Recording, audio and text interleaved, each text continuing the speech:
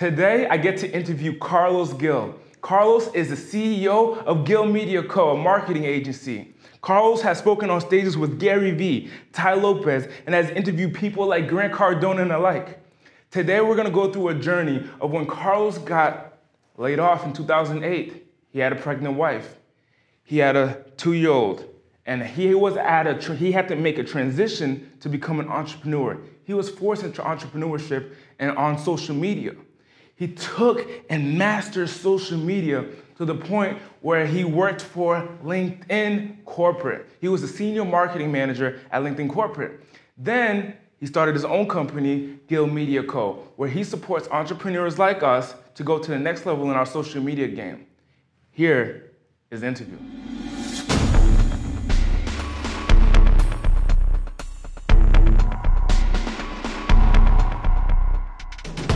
Thank you for being on the show, Andy, it's great to be here on the show with you, my man.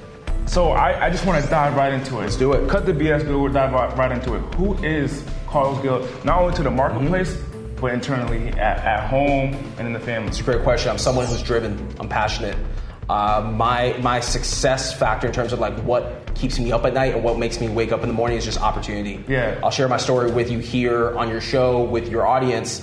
But it's the fact that we're living in the greatest time in, possibly since the beginning of time. Yeah. Being that we have access to technology, we have the opportunity to really create what we want out of ourselves. Years ago, my dad used to tell me if you didn't go to college, you'd be working at McDonald's. Like that was what I was told growing up as a kid. In the 80s, today you can be 15, 16 years old and you can use YouTube to really get an education on par with what they would give you at Harvard. I know you're gonna have people out there that say like, wait a minute, that's like really a stretch out there. But it's the truth, man. Like anything that you want to do, the resources are right there in front of you should you choose to go down the path of wanting to learn and then take that knowledge and put it into practice. Gotcha. And what is it that you do? It's a good question. So I work in marketing. So I know what you do. For my audience, what is it that you do? Yeah, so I work in marketing. I've worked in brand marketing for the last 10 years. Yeah. Prior to that, I was formerly a banker. Lost my job in 2008. At Citigroup, right? I was at Citigroup. Okay. And I lost my job in 2008. And due to the recession, I was forced to do what a lot of people in that era in 2008 had to do, which is dust yourself off. Yeah. And you keep moving forward. And you either make the decision to move forward or allow yourself to be defeated. So what was your living situation like? Did you have a wife, a girlfriend? What was going on at your life at that moment, 2008? 2008, I was 25 years old. Okay. I didn't have a lot of money in the bank. Okay. I was living paycheck to paycheck. My wife was 8 months pregnant at the time, and Wow. I had a 2-year-old son already. And So you got a 2-year-old son, a pregnant wife, no cash in the bank, and you're 25. I'm 25. Okay. So instead of saying, you know what, screw the economy, screw these big banks, I'm going to go ahead and just go online and mope about it. Instead, what I did was I turned to LinkedIn. I joined LinkedIn the same day that I lost my job. I decided to start... As a user? Yeah, as a user. Because you did work for them? I did work for LinkedIn. So as a user... As an employee. All right. So you're a user on LinkedIn, and what happens? So the day I lose my job, I decide to join LinkedIn at the recommendation of my mom. Okay. Ironically, literally the first call I made was, well, first of all, I had a company car at the time, so I called my wife and said, like, hey, I just lost my job and you need to come scoop me up for my office. Are you ain't gonna keep the car? No, I didn't get to keep the car. I didn't get to keep the laptop. I didn't get to keep the company phone. Like, FYI to anyone out there watching, if your company gives you a car, a computer, or a phone, make sure you have, like, backups to all of those things. Yeah. Because if the job goes away, like it did for me one morning, like, you're SOL at that point. So was it, like abrupt? Like, you got a phone call and you was out? Yeah, literally, it was like my boss flew in and he's like, hey, I'm at your office, can you come meet with me? And again, we're talking about November 2008. Wow. Like back then you would just turn on the TV. And I know, you're a little younger, so you might not necessarily remember that, but you would turn on the TV and you'd hear about all these banks that were just going under. And it was because of the recession in the market. Yeah, it was because overinflation in the market. So the second call I made was to my mom and said, hey mom, just lost my job. And my mom and dad are real estate brokers, and my mom and dad are, they're immigrants. They're from Cuba. And were you born in Cuba? I was not born in Cuba. Okay, cool. I was born in South Florida. South Florida. Cool. But my parents, they've always raised me with this mentality of like, you gotta hunt for what you eat. Yeah. So, like, neither of my parents were like, hey, we're really sorry for you. They're like, all right, you're a smart guy. There's this website that we use as real estate brokers in our business called LinkedIn. And mind you, this is 2008. LinkedIn had only been around for a few years at that point. Okay. And she said, go on there. Your dad and I use this to network with human resource officers and with like heads of HR that refer us business. Go on there and maybe you'll be able to network and find your next job. So I joined LinkedIn, same day I lost my job, started building out my profile, started networking, and in that the light bulb went off. You know what? I'm not gonna get a job in banking anytime in the near future just because let's call spade for spade. It is what it is. I also don't have a college degree, so it's not like I can fall back on a college degree. Do you at least have a high school degree? I have a GED. So you even have a high school degree? I don't even have a formal high school diploma. High school degree, yeah, high school diploma. So part of my story that we can dive into is I dropped out of high school at 17. Okay. But we can get to that. Yeah, sure. So stay in 2008. I'm like, you know what? Times are tough. I don't have a lot of money in the bank. I don't have a network like I have today. There was no plan B, C, or D. Mm-hmm. It was like, all right, this is ground zero. I had to really hit the reset button and start over. So through LinkedIn, the light bulb went off. Let me start a company that helps people find jobs. And that's where the idea for my first startup came from. Hold on. So you call your mom. She says, hey, use LinkedIn. You dive into LinkedIn, and then next you're thinking of a startup already. Correct. So how do you go from employee, Citigroup to pretty much entrepreneur? Correct. So what's the mindset shift? It was a very fast transition. Okay. Again, it was a realization that the job market sucks. I'm not going to find a job where I was living at the time, Jacksonville, Florida. I wasn't going to find a job in banking from November to the end of the year. It's the holidays. Hiring traditionally slows down when Q4 rolls around, and the closer it gets to the holidays, like that's it. Yeah. People, are not thinking about hiring employees until the new year. For that fact of the matter. So you're using LinkedIn. You're not at LinkedIn yet. You're using LinkedIn. Correct. And then you find thousands of people are flocking onto LinkedIn with the Correct. same story that you have, which is I lost my job, I need a job, and you now found a need and you created a startup. So you went from employee to entrepreneur. Exactly. So the name of my company was Jobs Direct USA. And Jobs Direct USA. Jobs Direct USA. Sounds like a corporate. Yeah. Anyway. So Jobs Direct USA. My competition was Indeed. It was Monster. It was Career Builder. I literally learned how to code in a matter of a weekend. What? And I'll tell you this, brother. Like when you've got family depending on you, when you've got nothing to fall back on, like your ass will learn how to code. So you will very quickly put like pride aside, and you will just figure it out. I just want to tap into that a little bit because you talked about your family. Mm-hmm. What did you actually feel? What did you actually feel? I was scared. Okay. Like I'm not gonna front. So Carlos had fear. Okay, great. Yeah, I was scared. I was worried. Of what? Man, living on the streets. Okay. Not having a roof over my head. Okay. Not having food on the table for my family. I get goosebumps, man, even talking about it. Like, there was a lot of times, man, where it got scary, man. Like, lights getting cut off. Did it? Oh, yeah. It did happen. So what was that turning point that Carlos went from, I don't have a job to entrepreneur? So it's crazy, man. A lot of things happened in a very short period of time. I had to start liquidating the little 401k that I had to self-fund my business. From Citigroup? Yeah. So you had a little money you saved up from Citigroup? So I had, first of all, my severance package went completely back into the business. And then for those who don't know, a severance package is when a company is going to lay you off, that they give you a little bread on the side and kick you on the street and say thank you. Yeah, I want to say, I got let go November 5th, 2008, and I was paid through, December 31st, 2008. Okay. It wasn't a lot of money. The little bit of money that was given to me went right back into my business. Okay. And I started doing these events called Pink Slip Parties. Hold on. I really want to touch in on that. So you felt fear, and what else happened? You felt fear, but there had to be a shift. Specifically dive into that shift that took place. So I'm going there. I think the shift was these events I started doing called Pink Slip Parties.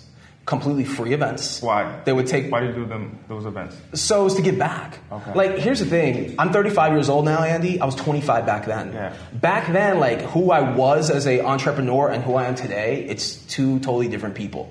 Completely different. Back then, I was just driven by this passion and purpose of helping people.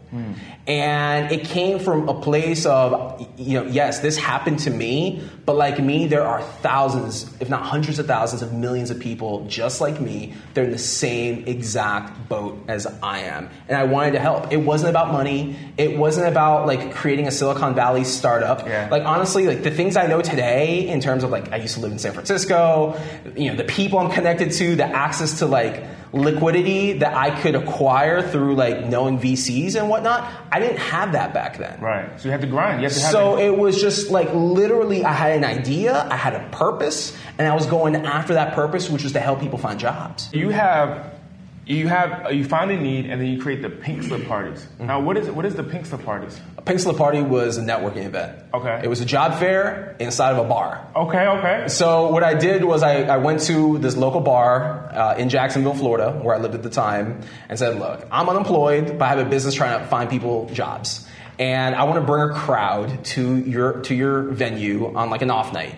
So it was like a Tuesday or Wednesday night. And here's the kicker. I'm going to be bringing unemployed people. They can't buy drinks. So it's a completely free event. I need you to give 2 free drinks to everyone that comes here. Did you pay them? No, I didn't pay the bar. So you didn't pay the bar and you asked them to give them... It was drinks. Me going to the bar and saying, I want to do an event to help people find jobs. Okay. Are you in or are you out? It's like that simple. You're either in or you're out. But you're asking a company to give free products. So here's the thing. There's PR that's also involved with that. Okay, so because there was a lot of media that came on, but like we're talking about the first one. I didn't know what was going to happen. Okay. Once I did the first one. Okay. So I do the first Pink Slip Party. I go to this bar. They provide 2 free drinks for everyone that came through. Here's what happened, man. We had almost 1,000 people in downtown Jacksonville show. The first one? First one. It was all over the news, all over the media. I ended up in CNN Money for the work that I was doing through the Pink Slip Party movement. You got CNN Money? Man? I had CNN Money that featured me. On your first event? My first event. Oh my God. So you're 20... Think of the spin. But think of the spin though. Ex-banker who got laid off is now trying to help people find jobs during the recession. Yeah. So I learned that was like a spin. Like nowadays when people come to me and they're like, oh man, I want to get like traditional media, I tell them it's so easy, dude. Use Twitter, use Facebook to pitch to them. You have to have a spin. Okay. Like, what is your purpose if you're going to pitch CNN or any one of these entities? You're an ex-banker, you're 25 years old, and you find that people on LinkedIn have no jobs, and they're going to LinkedIn to find a job. Correct. You find a need in the marketplace, and then you become an innovative. So write this down. He became innovative. So I started up a job board that wasn't even sexy. Like, I remember 3 months into the gig, and when I say the gig, I'm talking about like my own company. I, through LinkedIn, found a potential investor. Okay. And we meet up for Panera. We had 3 breakfast meetings together. And I'll kind of walk you through how those meetings went. The first day, the guy absolutely loved me. Like, I went and left that meeting thinking, like, this guy's going to invest money. Yeah. Like, this is really going to work out. And the second day, he hated me. Why? So, like, we met 3 days in a row. Day 1, loved me. Second day, he took me through the ringer. Hated the idea. Didn't like me. Like, just completely broke me down mentally. Day 3 says to me, and this is like the very next day. Day 3 says, look, I'm going to do this with you. If you can go out and you can get 50 people, 50 companies to onboard you through procurement and pay you even if it's $1, let me know and I'll write you a blank check. What is onboard through procurement? Are the people at corporations that will vet you and they will cut you the check. For what? So like you have to go through, for example, like now through my marketing agency, I work with corporate marketing departments, but still procurement is the one that does like all their due diligence in the back end. Okay. Meaning like run your credit, run your financials, like really like do their due diligence on employees. Correct. So literally he goes, if you get 50 companies to believe in you, meaning like you got to go out and sell to them, I'll write you a check for any amount that you want. Wow. So do you think that second day was kind of like a test? And it totally was a test. Yeah. So here's the thing that I tell people. Again, I'm 25 at the time, and I didn't go to college for any of this stuff. It was like the 3 best days of my life, professionally speaking, up to that point. Wow. Because it humbled the fuck out of me. It broke me down. Like, I left day 1 feeling like $1 million. Right. You thought you had it. Yeah, I thought I had it. Thought I had the money in the bank. Yeah. At day 2, it was like, oh man, this guy hates me. You thought you lost it. I lost it. Okay. Day 3, he put me through the biggest test, which was, I'm not going to give you something. You have to work for it. And you know what happened, Andy? What? I never spoke to the guy ever again. You need his money. I need his money. Thank you. I did not need his money. By the time I signed clients like 12 through 20, I didn't need his money. So I learned. Hold on, why did you think that you needed to invest in the first place? Because it's like anything else. You look at your bank account and you don't see enough zeros or commas in it. So you think like, all right, like I can't do this. Okay. I need the money. I need the money for advertising. I need the money to hire people. I need to outsource for people to code. And you know what? I learned through if I code on my own, if I do email marketing on my own, if I learn social media on my own, if I pitch to media on my own. Now, as a true startup, I'm bootstrapping the process and I'm learning the process. Wow. So, case in point, this story that I'm bringing you in on and bringing your audience in on is what's taking me to this point of where I'm at in my career. Had this never happened at the very beginning of 2009 as a result of my layoff, I would never gotten a job at LinkedIn running social media for him. Hold on, before we go there, you're 25 though. At this 25, because I've heard it all the time that I don't have cash, I need investors. Mm-hmm. I need investors. What do you have? I call bullshit on that. Okay. Because I see that. I've seen it living in San Francisco for the last 3 years. I've seen it living here in this market in LA for the last 2. Yeah. When I was in Jacksonville, Florida, and no one knew who the hell Carlos Gil was, compared to today, like my mindset wasn't wired back then with like, I need to raise money. It became literally, I need to put food on the table for my family. So you had a necessity. Correct. So you became, you suffered tragedy by losing the job. You had fear, so you became innovative, and then now you understand that you had a necessity, and that's why you did it. Correct. So you need to have a necessity. Absolutely. Okay, clear. Absolutely. So the pink slip parties happen. I started doing these events. There's media showing up at all of them. And I started self-funding my way to all these. So Orlando, Florida, right around like May of 2009 was when I hit like my first low point. I cashed out the remaining money in my 401k to be able to fund putting on my own event. When I say fund, I'm talking about like 6 months after you got laid off. Yeah, I have to like drive to Orlando. I have to, get a hotel. How far is that from? It's like a couple hours, but still like there's expenses involved, man. Right. Like there's gas, there's you at least want to buy some appetizers for your guests. You know what I mean? Like you don't want to like be completely cheap and like just do this thing like with no budget. And there's also hotel expense. So long story short, I use like my last $500 to put on this event. And I get back to my hotel room that night and I was just crying, man, just sobbing. Wow. And I was like, wow, like I'm doing something to help people. Mm-hmm. Like this isn't about me. This is about the community that I'm bringing together and the people that believe in me. Were you by yourself when you were crying? Yeah, man. Yeah. And it was like a very like just dark moment in my life where it was like, shit, I gotta keep doing this. Mm-hmm. Like there's no question, am I on the right path? Something will come out of this. So I tell people, how did you know? It's just instinct. It's instinct, man. Like something, whether you want to call it God, whether you want to call it a sign, whatever it is, man, it's instinct that hits you. And all of a sudden you realize like... Did you have doubt? Absolutely. So you had doubt even though you... Absolutely. Like it's normal to have doubt. Okay. Like, if you have no doubt in yourself, then honestly, man, like I just think you're full of shit. We all are humans. Like the way we're wired is to second guess ourselves for a variety of reasons. The way our upbringing, right? For example, if you have money now, but you didn't grow up with money, maybe you have self-doubt. Do you deserve that money? If you are in a position where you got nothing, but you felt like you worked so hard and now you're not seeing the benefits of your success, there's doubt that kicks in. So yeah, like there was times where I could have gone and get a job somewhere. Did you think about that? Yeah, I thought about it. I thought about it many times, but at the same time, I also knew I was on this path to do greater. So how'd you go? So you created the pink slip parties, and then what's the big man? So a couple like just big things happened, man. First of all, I landed a national sponsorship with Sprint. So all these amazing things happen to Carlos. So I do this. So like hear me out though. I'm doing events for free. I'm broke. Like lights got cut off. But Sprint's there. Hold on. Okay, Sprint's not there. Okay. I'm doing events for free. Uh-huh. There's no money coming in for a year. For a year, no money came in. None. You running off that 401k? Bro, cars foreclosed. Like my wife and I had no car. They took your cars? Gone. Came, towed them in the middle of the night, gone. Wow. Poof. So like this isn't the story of like how I drive a Maserati or Ferrari. Yeah. This is the opposite. The real shit. Yeah. So car's gone. Home under foreclosure. Oh my gosh. No money in the bank. Oh no. Lights cut off. You got kids too. And I got kids. And we're on food stamps. You call your mom? No. You call your dad? No. My parents, when I moved out and got married at 18 years old, said, you're an adult now. Actually, I'm sorry. When I dropped out of high school at 17 and got married at 18, my parents said, you're an adult now. You get a loan from the bank? You got figured out? No loans, man. Like my credit was shot. There was none of that. Okay. So how you get out?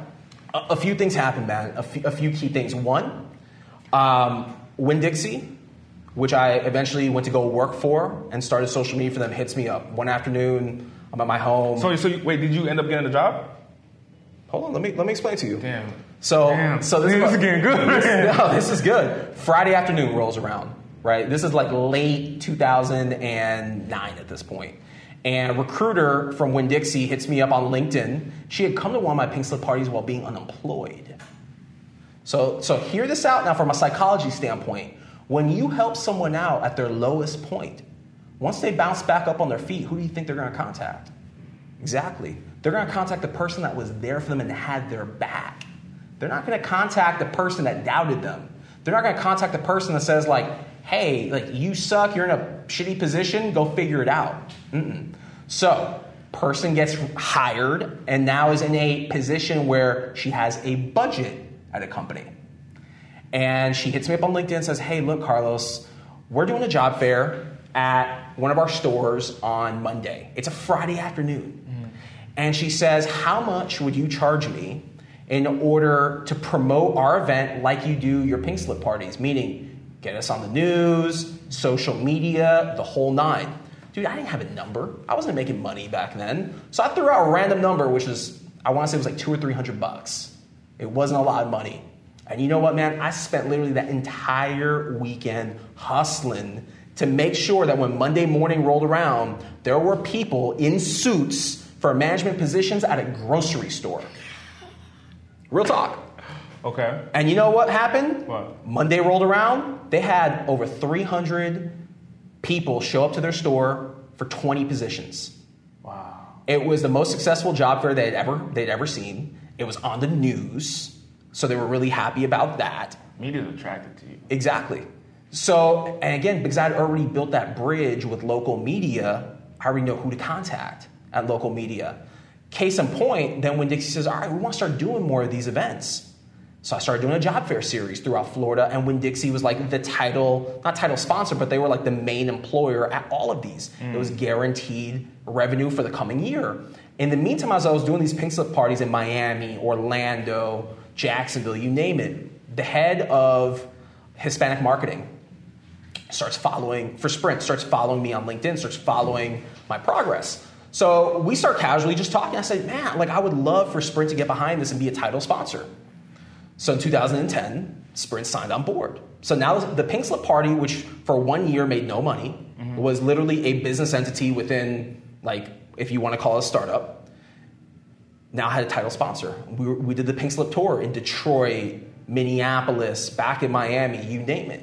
So were you generating income at that point? It was a 6-figure sponsorship. Amazing. 2010, Fast Company starts profiling the most influential people online. And 2010, I was number 39 in the world most influential people on social media. More influential than Shaquille O'Neal at the time. So the reason why I share the story with you and your audience out there isn't to front like I'm better than anyone, because I'm not.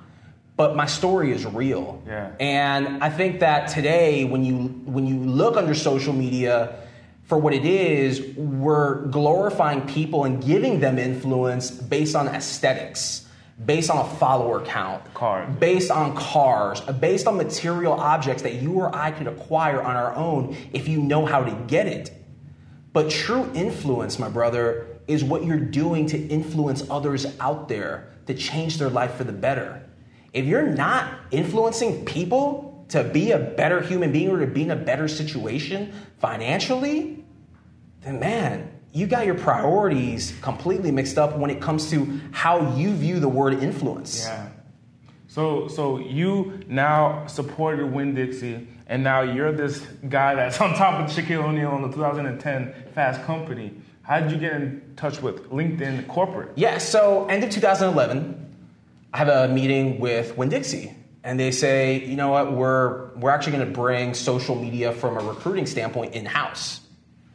And we're going to take this contract from under you, and we're going to turn this contract... Keep talking. Yeah. He's going to look at that camera. We're going to turn this contract into a internal position and save ourselves, like, the money. Yeah. So this is like the highs and lows of being in the agency world or, like, startup world that you don't hear enough people talk about. You never want to lose money, right? You never want someone to take a contract from under you because that's how you pay your bills. That's how you put food on the table for your family. So I said to Winn-Dixie, we've already been working together for a couple years now. Why don't you think about hiring me to be your social media lead? And that's exactly how it went down, man. I went through the formal interview process. Remember going out to dinner with my wife and having just a very real conversation. I said, like, look, at some point this recession is going to be over. We're kind of getting onto the other side of this. So you knew that. We're going to have to rebuild credit. We're going to have to acquire assets, which require financing, like buying a house, buying cars. And in order to do that, I'm going to have a stable paycheck from a company. Yeah.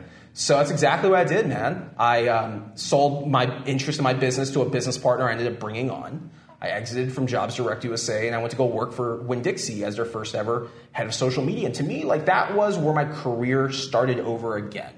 So, unless it's an interview what portion of the Winn-Dixie's company were you operating in? So I was running social media for the entire organization. What year is this? This is at the beginning of 2012. 2012. So I was there from 2012. Social media. Correct. Okay. I was the first ever social media hire for Winn-Dixie. Okay. And I was there for 2 years, built out the team, built out the entire infrastructure, so like your Facebook, Presidents, Twitter, Instagram, you name it. And from there I moved on to another company called Save A Lot, and it was in 2015 that I moved over to San Francisco to go work for LinkedIn. And the LinkedIn experience was interesting because I have such a personal history with LinkedIn. Yeah. And like this is really crazy in terms of like being at the right place, right time. A couple days, I'm in San Francisco interviewing for a job, and a couple days before I linked up with LinkedIn, no pun intended, a friend of mine's in town, his name's Travis Wright. And I don't think Travis would mind me sharing the story because there's a lot of irony in it, and we've, I think, talked about this publicly before. So if not Travis, I apologize.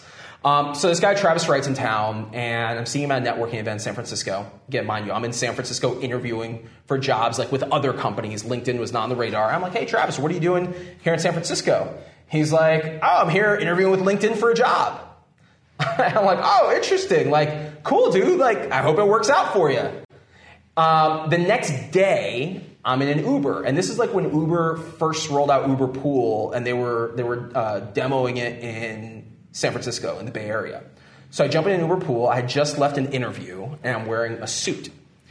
And this young lady gets in the car, and she's sitting in the back seat with me.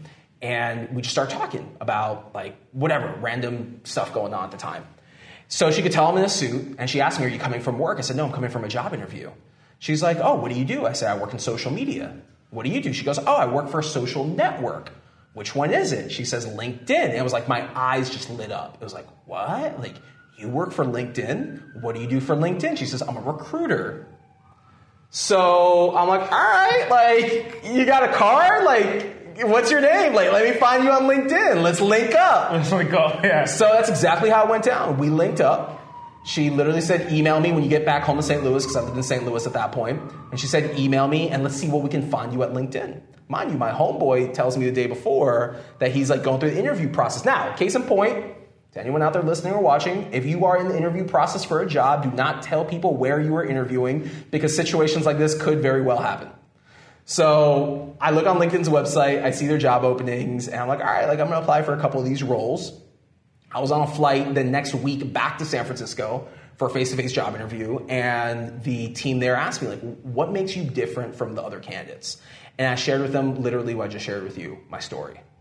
It wasn't where I went to school, because I didn't go to school. It wasn't like what my GPA was. It wasn't like any fancy story in terms of like what I did at other companies, even though I had those case studies to share with them. It was my story. I literally got the recruiter to cry while I got teary-eyed in front of her. Wow. I was able to move people by letting them know, like, this opportunity, this logo on the wall isn't just who pays your bills. This company, I feel like, has played such a big pivotal role in my life and on my career that if I can do anything and give back to it, I will. And that's exactly how I got hired. Wow. So your story, the fact that you can communicate effectively your story to that recruiter LinkedIn, got you that position. The position I got at LinkedIn was down to 2 finalists, my friend Travis and another person. 2 finalists out of hundreds of people, if not thousands that applied for that one job. So hundreds of people apply, then they start doing phone screenings, then they start dwindling it down to like, you bring in 5 or 6 people, and then you have like your finalists. And typically in any company, when you get down to 2 people, you then bring those 2 people like through the ringer, so to speak. Like they're going to be interviewing with different people internally. So this role was down to 2 finalists, and I was able to proverbially win over the field, so to speak. So you got over Travis and the other person because of your story. Because of my story. Wow. Stories move, man. Stories move people. They do. Like, why do we consume content nowadays from people online? Well, it's because of the story. Because of their story. So now you're at LinkedIn. How do you go from LinkedIn to where you are now? Because now you're running a multi. First of all, I think that, and I've documented this before. I don't want to necessarily say like I'm a bad employee because I know I'm a good employee, but like who I am as an employee doesn't always necessarily mesh well in corporate environments. And there's a few different reasons for that. And I think like the older I get, I feel more comfortable talking about it, at least publicly like this. And that's again like the public brand piece, personal brand piece. Most corporations don't want you to have a personal brand. Why? That's a good question, man. My kind of 30,000 foot guess would be they feel that you're building your brand on their back. Like you're leveraging their logo, you're leveraging the time that they're using to pay you to build your brand. And I think that's real, dude. Like if I'm paying someone, 120, 150 grand a year, right? I'm going to want them to work for me from the hours of like 8 a.m. to 5 p.m. Monday through Friday. And I'm going to want them to be dedicated to that. And I think, again, like the older I get and I look on like where I've failed, so to speak, in like corporate roles, I think it's that like in a way. Do you support that companies do not allow the employees to build their brands? Are you in support of that? No company is going to tell you flat out that they don't support you. Are you in support of that? No, I'm not. I think that the workplace continues to change because of the people in the workplace are new faces. They come from this generation that has grown up with social media. And I think that companies need to take a step back and analyze how do we get the most out of employees in the time that they're with us instead of us assuming that they're going to be here forever with us and we're going to limit their potential. So things where I know for a fact, because it's happened with me, where companies will go ahead and put a hard cap on you, like speaking engagements. If you kind of look around the landscape of most conferences, you see a lot of the similar names from the brand marketing world because most companies don't want you to go speak. I know when I was at Winn-Dixie, our CMO at the time did not want me to go speak. And you know what? Did they tell you straight up? They told me straight up. Okay. And eventually I moved on to another company. The next company I went to, yes, I spoke at some events, but as soon as your colleagues start seeing that you're not in the office when they are and like you're out posting photos in another city and you're being wined and dined by vendors, then that creates heartburn, and then they go to management or they go to HR, and then all of a sudden they'll come in and they'll say like, hey, you can't speak. There was a company I worked at in between LinkedIn and my own company today where I'm at that I was able to speak for 2 years, and then when our CMO left, at that point, like that freedom, if you will, was gone. How did you transition out to become your own boss and run your own company? Man, so the switch just goes off in your head where one day you're like, all right, like I should be doing bigger things. But what took place? Where were you at when that switch went off? So, quite frankly, I've worked at 4 different companies. So Winn-Dixie, Save Lot, LinkedIn, and BMC Software. And like within me, I knew I was going to continue to have the same problem at every company where I worked. Okay. I want to be on stages and speak. Why? And good question. I like to teach. Okay. And being in a corporate environment doesn't give me the opportunity to truly make an impact and influence others the way that I know I'm destined and able to teach others. Yes, you can teach people in the boardroom, but at the end of the day, when you're in a boardroom, all those people are going to just like flock back to their cubicles or their offices, and they're going to continue to do the same things. Was it ego-driven? What was ego-driven? That you want to be on stages? No, not at all. I like to teach. It just comes down to that, man. Okay. I have a passion. When I'm on stage, like that is my domain. Those 30 minutes, that hour that I'm there is like, that's my space, man. Was BMC like one of those companies that didn't want you to speak after the CMO left? After the CMO left, yeah. It was just one of those things where it became like, hey, you're going to have to either stop doing this and you can stay working here, or you're going to have to find your way somewhere else. So what was the transition out? Hey, Ellie, hey, can you just do me a favor and just grab this real quick? There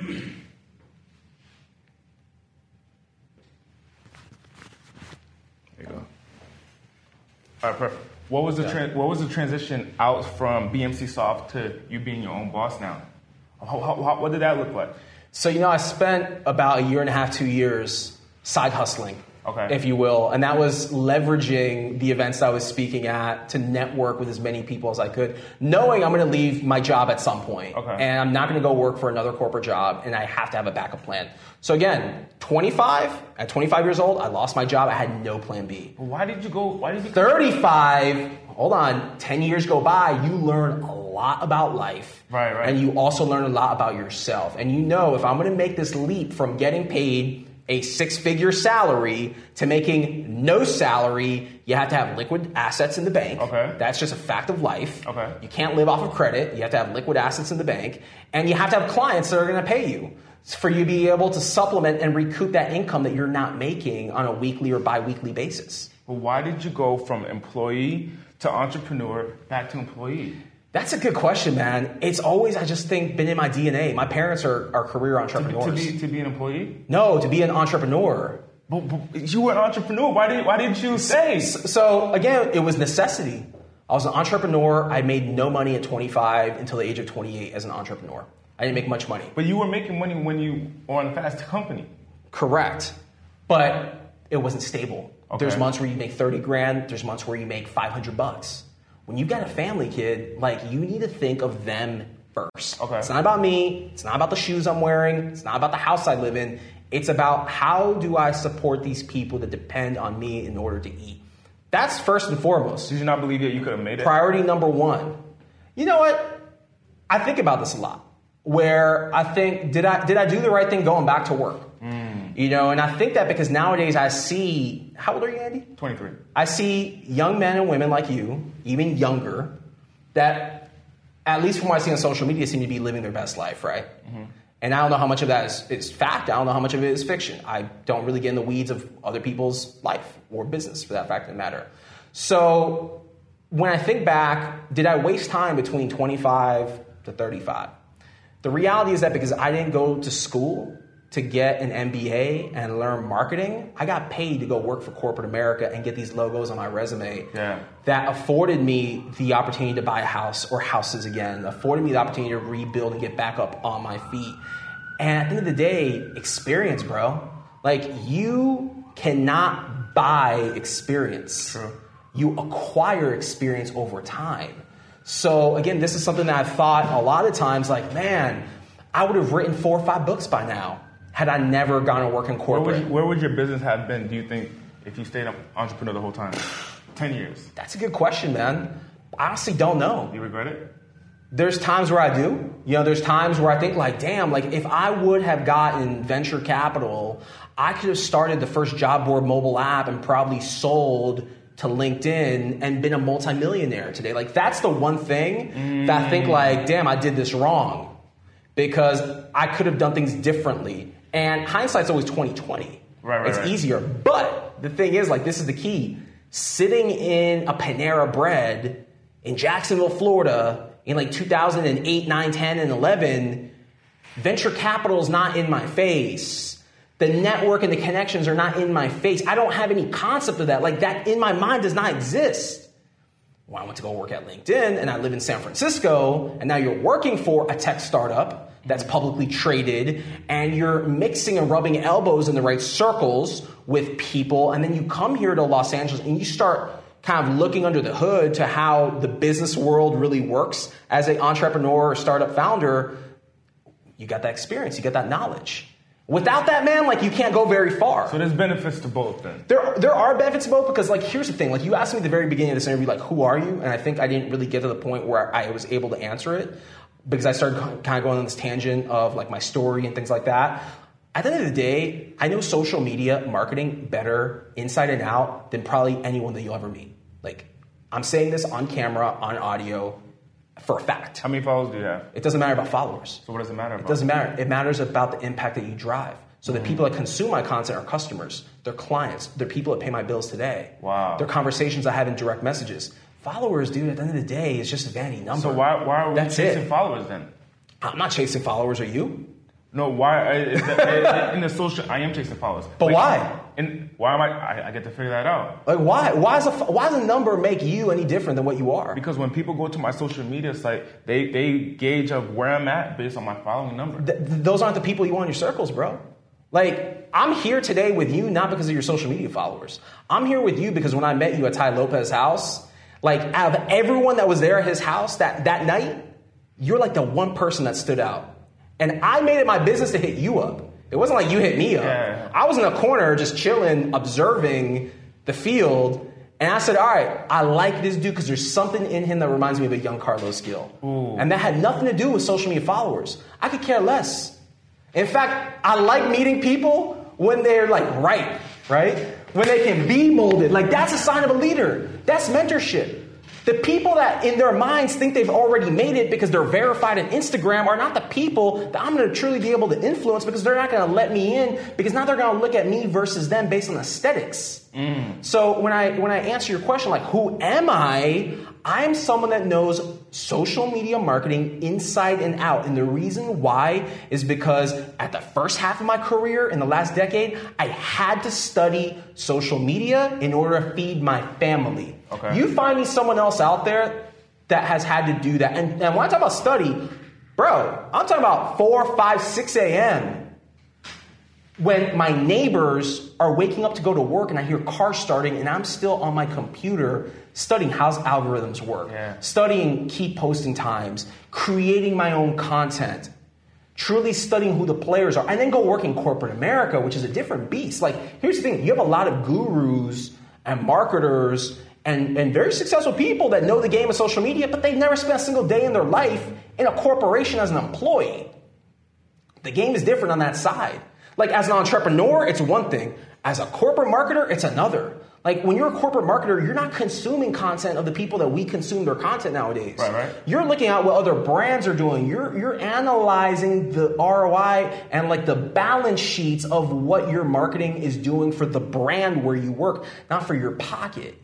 It's a different game. So there is, you're sharing with me that there is a difference between corporate social media and entrepreneurial. There absolutely is. So, for example, I spoke at Ty's event earlier this year, his mentorship conference, and my talk was more motivational. It was more how to build your brand. It was tapping into my story to teach people because Ty's audience is very much an entrepreneurial audience. Right. When I speak at events like, for example, next year in 2019 with Digital Summit, I'll be at 20 US cities speaking on their circuit. When I'm in front of a digital marketer that works for a corporation, I'm not speaking to them about how social media is used as an entrepreneur. I'm speaking how it's used as a corporate marketer. And granted, there's parallels in both. With a corporate entity, you have an abundance of resources at your disposal. Like, you have your own community management team, you have your own creative team, you have budget. I've managed millions of dollars in budget. I don't have millions of dollars to spend on the Carlos Gil brand, but at the same time, my agency represents brands today in which we're managing ad budgets for them and we're running social media for them. So kind of going back to answering your question with like purpose, you do the same job over and over again and you recognize like I'm not hitting my full potential. Like I've hit a ceiling and this is as high up as I'm going to go. And you know what? That paycheck every 2 weeks isn't that sexy anymore because however many times I get to go to P.F. Chang's and Cheesecake Factory is based on how much that paycheck is. You get tired of that, man. Yeah. And you start realizing like I'm not hitting my full potential. So how can someone who was in that similar predicament right now, they're 23, 24, 25, they have that drive, they want to be where you're at right now. Where is your, before you answer that, where is your company at right now so they can have an idea? Los Angeles? Well, I know I know physically, but now you're speaking all over the country. What else are you doing? You got a book coming out. What else is Carlos Gil, the brand, doing? Yeah, so there's a lot of things that happen behind the scenes. Okay. And I don't necessarily feel that you should always let people in. You should operate stealth. So you say you shouldn't? Well, this is something that I tell a lot of folks your age. Like there's this like rush that we want to like let everyone in social media know what we do. And there's some things that you need to keep close to the vest unless it's public information. Okay. So yes, I have an agency. We represent corporate clients. You can go on my website, you can go on the business website, and you'll see who they are. And I'm very proud of the work that Gill Media does. I'm also a speaker. I get paid to speak. Last year alone, I was in 9 international countries, and I'm representing. I'm writing a book next year. In addition to that, man, doing consulting also. So there's companies that want to work specifically with me. I'm currently creating a program for real estate agents with a large training entity, so more to come on that. But a lot of things, man, like I'm living really now my best years because I think like I've gone through the fire of the worst that you can go through. Like, dude, it does not get any worse other than being like kicked out of your home and literally having nowhere to sleep. It doesn't get any worse than having no money in your bank account and having the lights cut off in your home. Like, that's pretty bad. So you've been through the down and you've been to the top. Like, and I think I told you this when we linked up on the way to the airport recently. When you know how to make things happen, the game becomes easier. Yeah. It's not hard anymore. Like when you know how to make money, when you know like how to get it and how to be successful, and I know it sounds like very vague, but like once you know the formula, it's not hard. But getting to that point in the moment is going to seem like it's the worst thing happening to you. So like my advice to people, like for anyone that's listening to this or watching this, if there's one thing that you should take away is, like, I don't know where you're at in your life right now, but if you're going through hard times, just know it's temporary. And if you can make it to the other side of where you're at, man, I'm telling you, the garden will be a lot greener. The next thing I want to dive in, as a social media expert, and I'm gonna test this right now. As a social media expert, you talked about keeping things south to the vest, and then also there's things that are public. Now, at what point do you cross that line? At what point, my mom right now, we're doing a little Facebook Live as we're doing this interview, and my mom is probably going to see this, and she doesn't like it when I show my house. She doesn't like it when I show my car. She doesn't like it when I show I'm going to the dentist, because it's like, why are you giving them access to your life? Right. So put me on to that. My parents don't like that either, quite frankly. You got a lot of haters out there, like just in general. Like there's people that want to be... Mom. No, there's people that want to be in the position where you're at. There's people that want to be in the position where I'm at. Like, again, you want to keep things controlled because there's people out there that, honestly, man, like, they don't want you to succeed. And you don't want to let them in on things that they could potentially mess up for you. So I can't tell you how many times. That's based on fear, then. So I'll give you an example. That's based on fear. Well, it's just being smart. It's playing the game smart, right? So think of it. You like sports? I do. Right? Who's your favorite team? Celtics. Celtics. All right. So, like, I think of the Celtics, right? And I think of their coach, Brad Stevens. All right. Brad Stevens isn't making his playbook officially known on Instagram, is he? No. Why? Because he can't let his opponents know. Thank you. Which is why you shouldn't let your opponents know everything. So who's my opponent? Who's your opponent? That's a good question, man. Two things. I always say that competition's a myth because you're only competing with yourself in time. But the reality is that, like, on the big scale of this ecosystem, there's people that want to take business from underneath you. So where I was going with this is there are so many times where I've seen people, talented people, put on Instagram that they just had a conversation with X company. Or they put on Facebook, I just got the phone with this person at this company. And you know what happens? They lose the deal. Because either A, you're under NDA and you cannot disclose who you're having that meeting or conversation with. B, they haven't cut you a check. C, you have people that are now going to swoop in and try to steal that deal from underneath you. So you got to keep things close to the vest. So that's like just business 101. On the business. Now, how about on the personal? Personal side, you also got to think of this. Do people really give a shit what type of car you drive? They might. Why?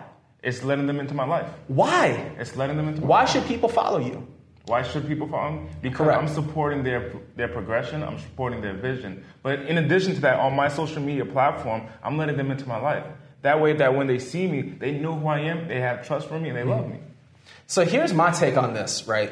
People are not going to want to follow me based on where I live, like where I lay my head down at night and what car I drive. My mentality is that you could flaunt that you have a Maserati, but that's not my car. You could flaunt that you live in Beverly Hills, but that's not my house. Yeah. So I necessarily am not drawn to you based on what you have. I'm drawn to you based on the person that you are and what's in here and also what's inside your heart. Right. So again, taking it back to when I met you, one of the first things I saw on your Instagram account was a video of you running to a mailbox to put books in the mail. That to me said, wow, this is like a good, genuine dude that wasn't you driving a nice car. Right. That wasn't you on a boat. That was you just being a nice guy. So think about that. There's more people out there that are looking for help. There's more people out there that relate to the guy or girl driving a Toyota Corolla than the guy or girl driving a Ferrari or a Lamborghini. Right. Let that really register. So when I share my car, I got a Honda Accord. I just bought a Honda Accord. So I'm not sharing that I have a fancy car. What I'm sharing is a journey that, hey, I'm just buying So the car's a prop, but you're the star of your show. Yeah. You're the star of your reality show. Make your content, if you really want to grow your followers, make your content be so damn good because you're motivating people to change their life. Your Honda Accord isn't going to change people's life. Right. But you, who you are, we're in a studio right now to produce content to hopefully motivate and educate and inspire the world. That's why people follow me. At what point do people stop on the personal side? Well, so I'll give you an example, man. I went through a divorce 2 years ago. And to me, that was a lesson in terms of all right, time out. I shouldn't be exposing a lot of myself, personally speaking. Okay. Because then you open yourself up to trolls. Again, it goes back to there's people out there who don't want you to succeed. Yeah, but why are you scared? DJ Khaled calls them they. Yeah, I know. It's not about being scared, it's about being smart, because when you have corporations that are paying your bills. Okay. Right? You don't want those corporations to get wrapped up in it, because trust me. That's true. I've been with a client of mine, and I've had those trolls out there, thank you very much, that have trolled me and tagged my clients in it. Okay, that's not cool. Yeah. That's not cool. Yeah. When you mess up with someone else's bread, that's not cool whatsoever. So that's where you have to hit pause and say, all right, what I'm putting out to the world, is it going to backfire on me in the long run? Are people going to look at this and then not want to do business with me, not want to invite me to speak at their event? I'll give you an example, man. I don't put content of me up anymore drinking alcohol. Because what's the perception? Oh, if this guy is posting content of him on Instagram with drinks in his hand, he's someone that if we invite him to do a keynote at our event, maybe he's going to drink the night before and not show up in the morning at 9 a.m. for an opening keynote. There's, I hate to bring it up, but it's the world that we're living in. There's the Me Too movement. Yeah. You know what I mean? You don't want people to perceive you based on the content that you put out, that now perception is reality. So you're only showing a percentage of your life. You're showing what you want people to see. Okay. We're all we are all So ain't that fake? Puppeteer. Would you consider that to be fake? I would consider most of social media to be fake. It's not a true, it's not a true lens into someone's life, man. A lot of us are putting out the wins. We're not putting the failures. Why would I follow Carlos Gil? So the flip side was in 2008, 9, 10, and 11, when life was really bad, I was posting about the failures. I was posting about the hard times. And then as I had victories and successes, I started posting about those victories and successes. But because I'd already built a tribe of people that truly believed in me and my mission, then they were able to celebrate the success with me. But take into account, success is only your success. It's not everyone else's success. So why should people want to follow me? I'm going to teach you something. That's the only reason why I'm on these mediums. I'm not on here for my health. These mediums, what are you teaching? These mediums contributed to me getting divorced and going down that path. So why would I follow Carlos Gil, and what are you teaching me? I'm going to teach you how to be a better marketer. I'm going to teach you how to grow your business. I'm going to teach you how to grow your brand. If you sit and watch, you're not going to get the fluff that you're going to consume somewhere else. You're going to see someone who, if you truly do your due diligence, has walked the path and teaches people based on real, actionable experience. Okay. So by my audience following you, Carlos Gil 83. Hey Ellie, can you put a little thing over here? Carlos Gil 83.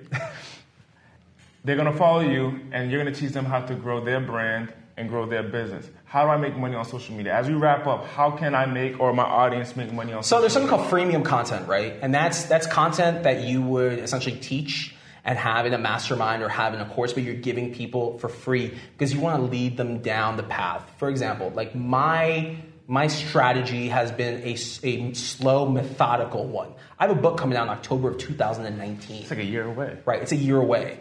But I've already given, if you've been following me starting this year or last year, or if you go back and watch my content, I've been giving people value consistently for years that you can consume for free. I've let you into my life. I've also shut down my percentage. A percentage. I've also closed it off. It's like the VIP section. I've also roped it off, and now I give you just sauce. Okay. I give you cuts of interviews like this. I give you cuts of keynotes that you're not having to pay thousands of dollars. You're seeing it for free. Now, When the offer comes to say, hey, by the way, you've been watching my content, I've got a book coming out, here's the funnel that you can enter if you want to go deeper in this relationship, now it exists. Gotcha. A lot of people just, they go in, they go 0 to 100 just quick. They get on one day and they're like, all right, like, you know, I see Ty Lopez do this, I see Grant Cardone do it looks really easy, I'm going to be the next Gary Vee. It doesn't work like that. Like, there's only one of these people. And that's what I try to tell everyone that's just getting in the game. It's like, you have to be a student before you're a teacher. And even if you're a teacher, continue to be a student, because these mediums are constantly evolving and changing. So now the last question that I have to you is, it's probably not going to be the last, man. But, keep it going. But where can you take us? What journey can you take us moving forward? So I know you got the book coming out, but where can you actually take us moving forward? Take you physically or digitally? No, digitally. Digitally, baby. Physically, I think we could go some places, you and I, and we can bring the crew with us. No, I'd say digitally, from a digital standpoint, 2019 is going to be a big year for me. Yeah. Because the good fortune that I'd say I have at this point is, like, I've studied all the greats in the industry. I've studied their book launches. I've studied what's made them successful. And now it's like, all right, like I said before, once you know and you have the roadmap in your hands, it's not hard. You just do it with your own seasoning on it and your own flavor. So there will be more documentation coming up in the next year. I'm going to start bringing people behind the scenes of what it's like to write a book. There's a lot of people out there that aspire to write a book. There's a lot of people out there that I want them to not just buy my book, but I want them to tell people about it. So I'm going to bring people in behind the scenes. I'm going to start documenting a lot more. I started this vlog series a couple years ago called The Hustle Diaries, and I took a year off this year from vlogging so I could focus on growing my business. And now, you know, I'm at a good place where the business is running, and there's people that I employ that keep the business running, and content. Man, I'm going to keep that content just funneling through. That's what I'm talking about. And what I've learned, kind of just to spit some sauce in social media, what I've learned is you got to be in people's faces. Okay. The more people see you show up, the more they're going to digitally buy from you. The more they're going to get used to seeing you and hear from you. But you got to show up. Where are we going as social media? Where are we headed? Instagram, Facebook, and all these other platforms. Where are we headed? A lot of marketers seem to think that Facebook is going away. Facebook's not going to die. Facebook, I'd say, is up there with Google. MySpace died. No, Facebook's one of the most powerful companies in the world. And if you look under the hood, what they're doing, they're really trying to own communications. Okay. So they're not going away. Facebook will continue to evolve. Facebook is a great platform where, provided if you have money to spend, you can advertise on there and you can reach whoever it is that you want to get in front of for the most part. For example, I work a lot with real estate agents. Mm-hmm. And I train real estate agents on how to use Facebook as an advertising medium to find first-time home buyers, to find people that want to sell their homes.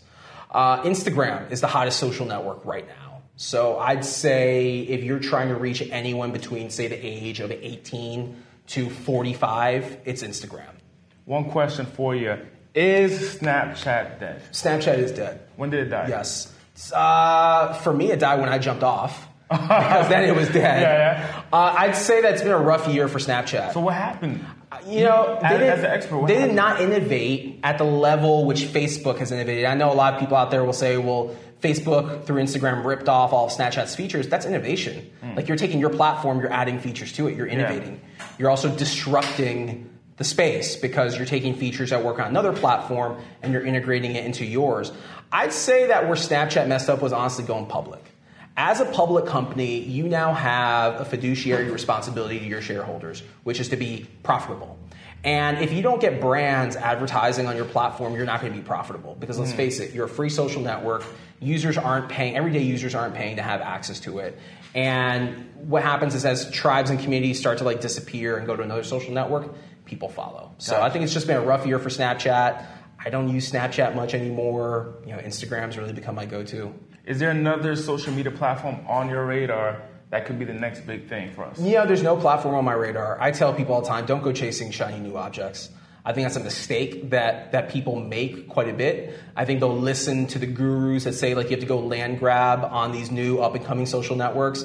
But why wouldn't you just focus on doubling down or tripling down on networks like Facebook that give you 2 billion users on the platform, Instagram that gives you 1 billion users on the platform, sites like Twitter that give you 500 million users on the platform. If you're not dominating these social networks, then why are you going to go somewhere else? Okay. Because it's going to all come back to one place. If you meet someone professionally speaking, they're going to look you up on LinkedIn. So you have to be on LinkedIn and be active and have a good-looking profile. Okay.